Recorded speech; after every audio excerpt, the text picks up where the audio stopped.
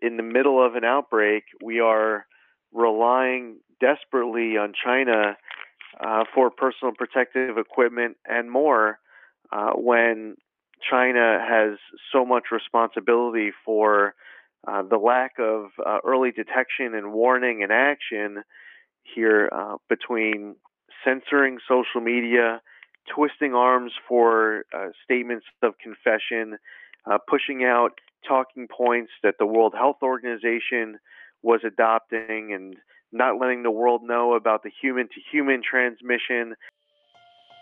You're listening to Code Red with Secure America Now, the largest national security grassroots army. Welcome to the Secure America Now Code Red podcast. I am Alan Roth, president of Secure America Now. Today we are privileged to have as our guest Congressman Lee Zeldin. Congressman Zeldin represents Suffolk County, New York State, and is a lieutenant colonel in the United States Army Reserve.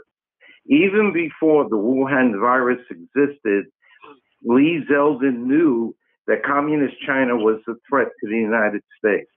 In 2019, he blew the whistle on Communist China using the social media platform TikTok to gather personal data. Now he is working to end our dependency on Communist China for medications and other items. Congressman Zeldin, why is today's China a threat to the United States, and what should we be doing about it? Well, we're certainly living it with regards to the pandemic, as the rest of the world is as well. Financially, we've seen a toll. Obviously, from the public health standpoint, we've experienced quite the toll. But this is a challenge that long preceded the outbreak of coronavirus. And as you pointed out, the discussion in months and years past with regards to protecting the personal identifying information for individuals, for corporations, cybersecurity, technological theft, IP patent infringement. That list goes on.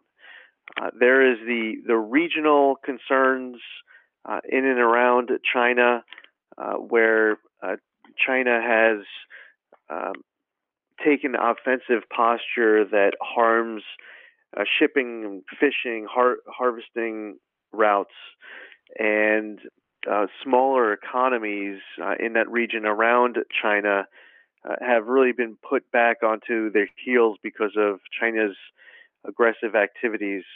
So trade and other forms of economic activity, again, can be identified for months and years preceding the outbreak of coronavirus. So that widespread concerns, we're just beginning to scratch the surface there. And that's without even getting into the Belt and Road Initiative and the consequences for the international community on that front.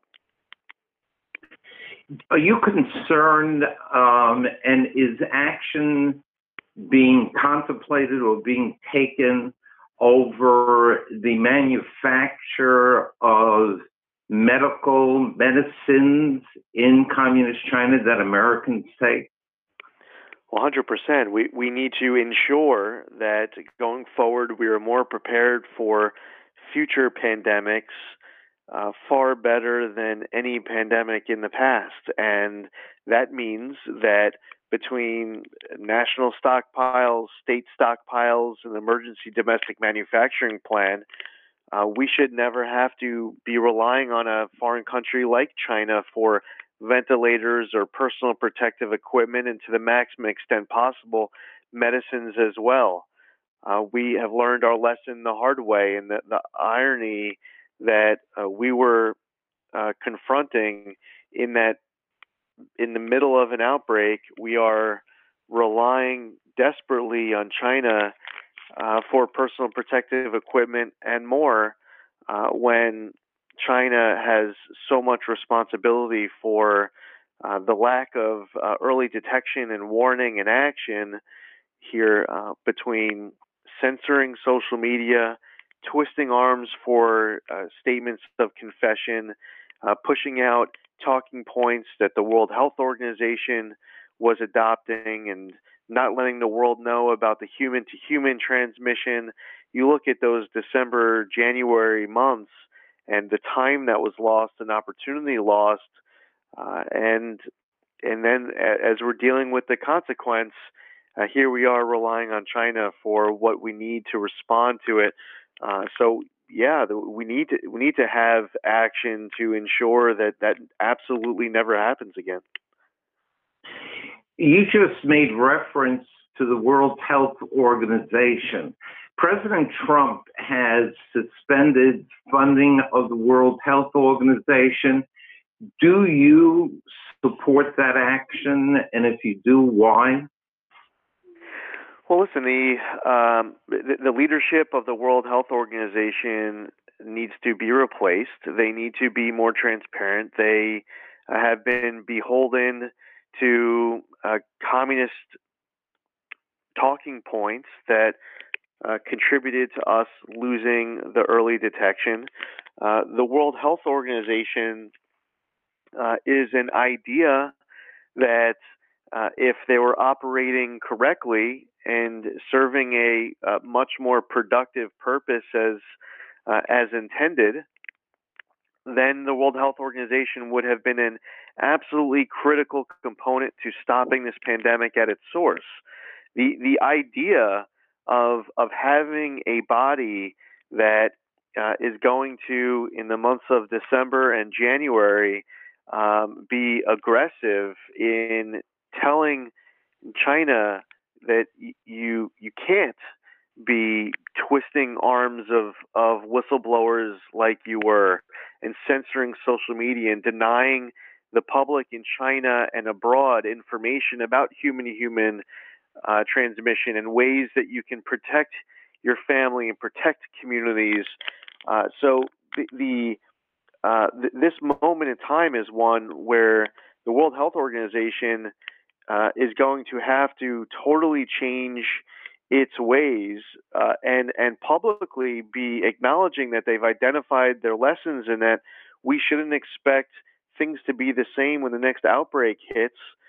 If they want to rely on tax dollars, not just from the United States, but from other countries as well, the status quo just isn't going to work. And if the World Health Organization is going to keep its current leadership, if they're not going to acknowledge all the different lessons that should have been learned, and they're going to either deny it or ignore it, and we have an expectation that the next time that something like this is to happen, that the World Health Organization is going to be covering for it once again, then why would we be dedicating all of these funds towards it? So it's an important message that over the course of the weeks and months and years ahead, the World Health Organization is going to need to get the point if they're going to get the support.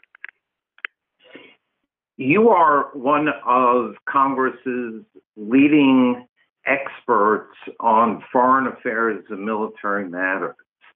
And are you concerned from a military perspective of the role that China seems to want to play by expanding into the Asian sphere in an even greater way than they are now?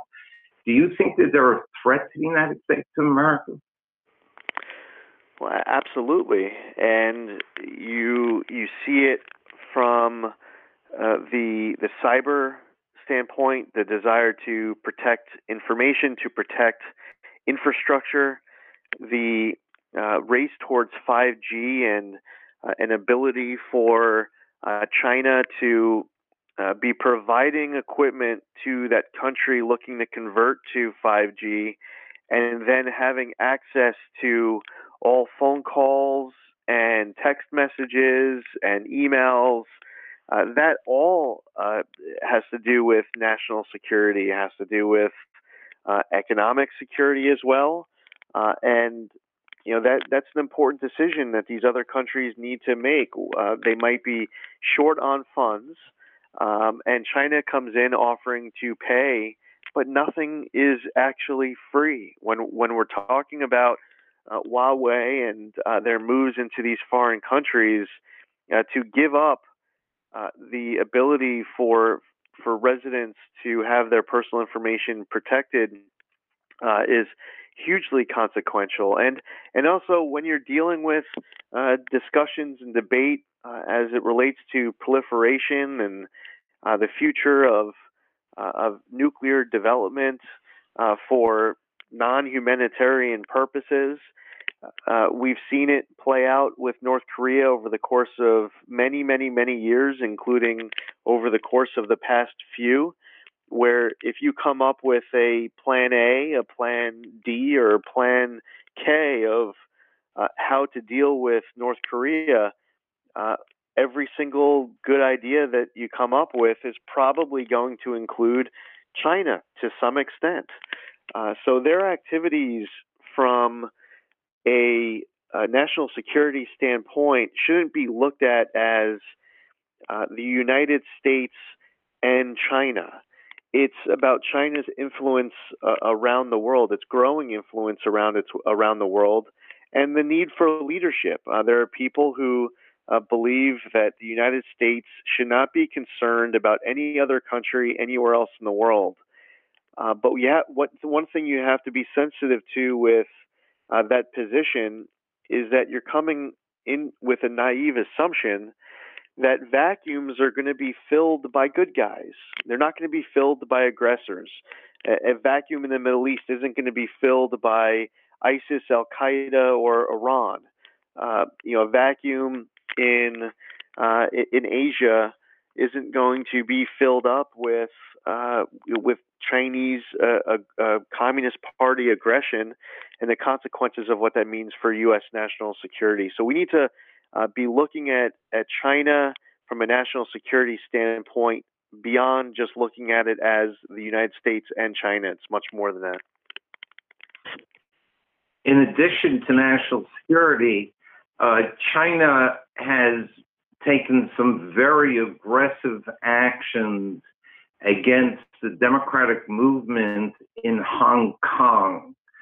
And while the people who are listening to this podcast overwhelmingly don't think that we should fight other people's battles, do you think that we should use non-military resources to protest against China's move in Hong Kong, where they have arrested thousands of people and passed all sorts of laws to stop the independence within Hong Kong?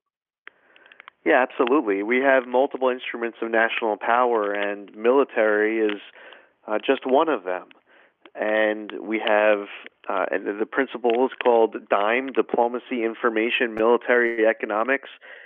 There are other instruments of national power here in the United States that provide tools that assist foreign movements and foreign individuals, foreign countries, in being able to achieve positive, productive, healthy results for themselves, for the region, for the world.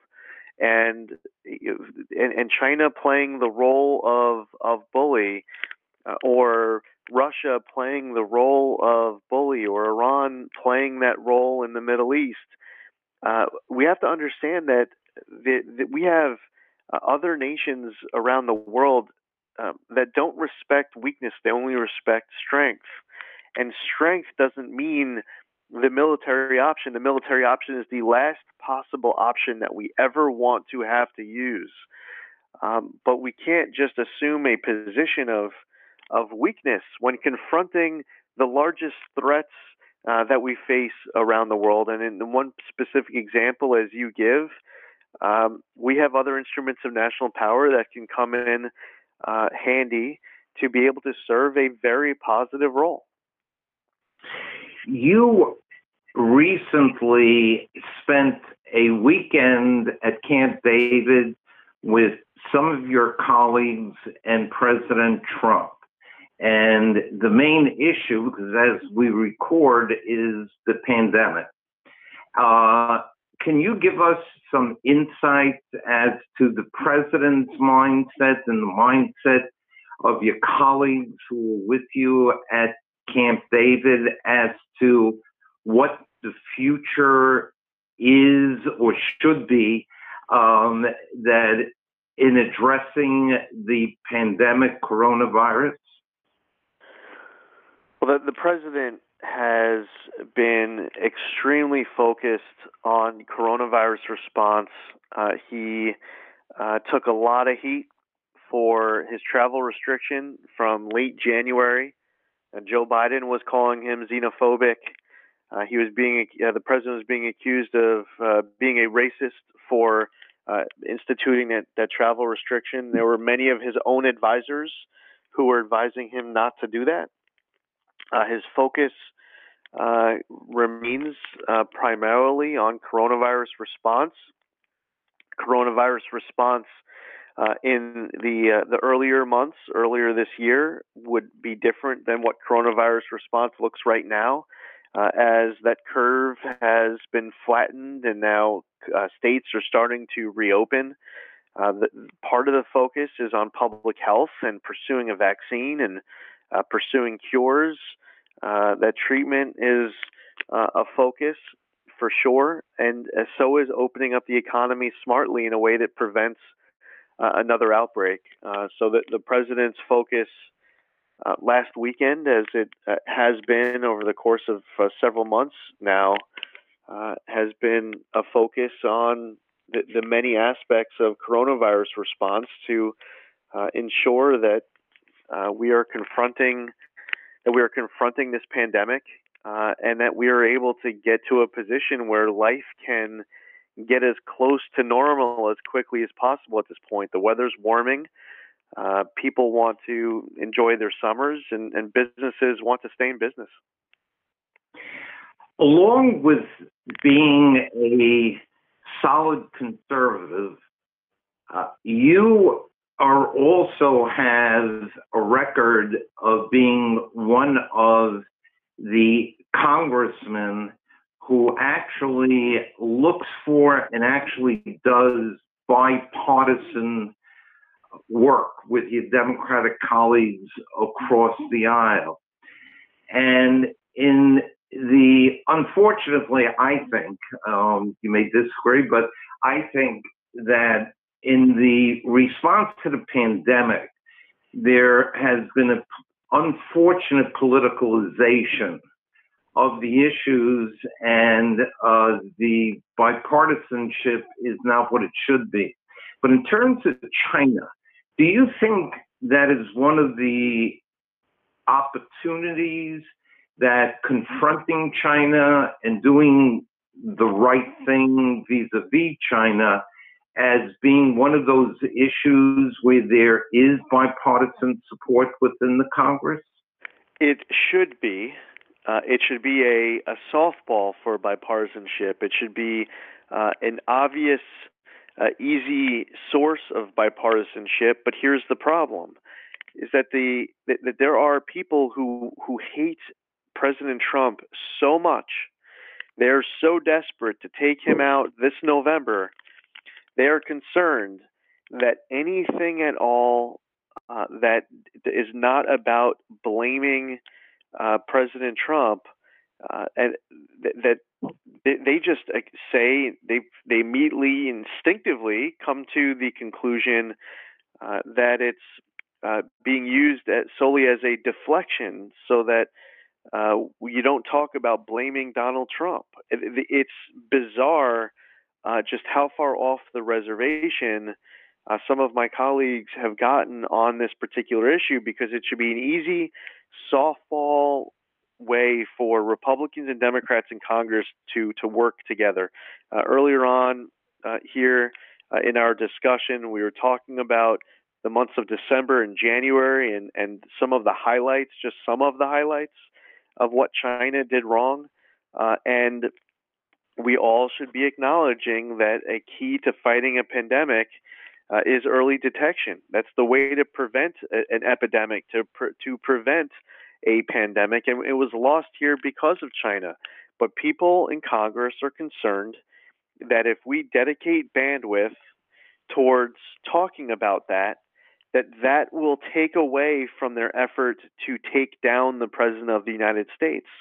And because of that, they don't want to work together with their Republican colleagues. They don't want to work together with the president. There are many sources of bipartisanship right now.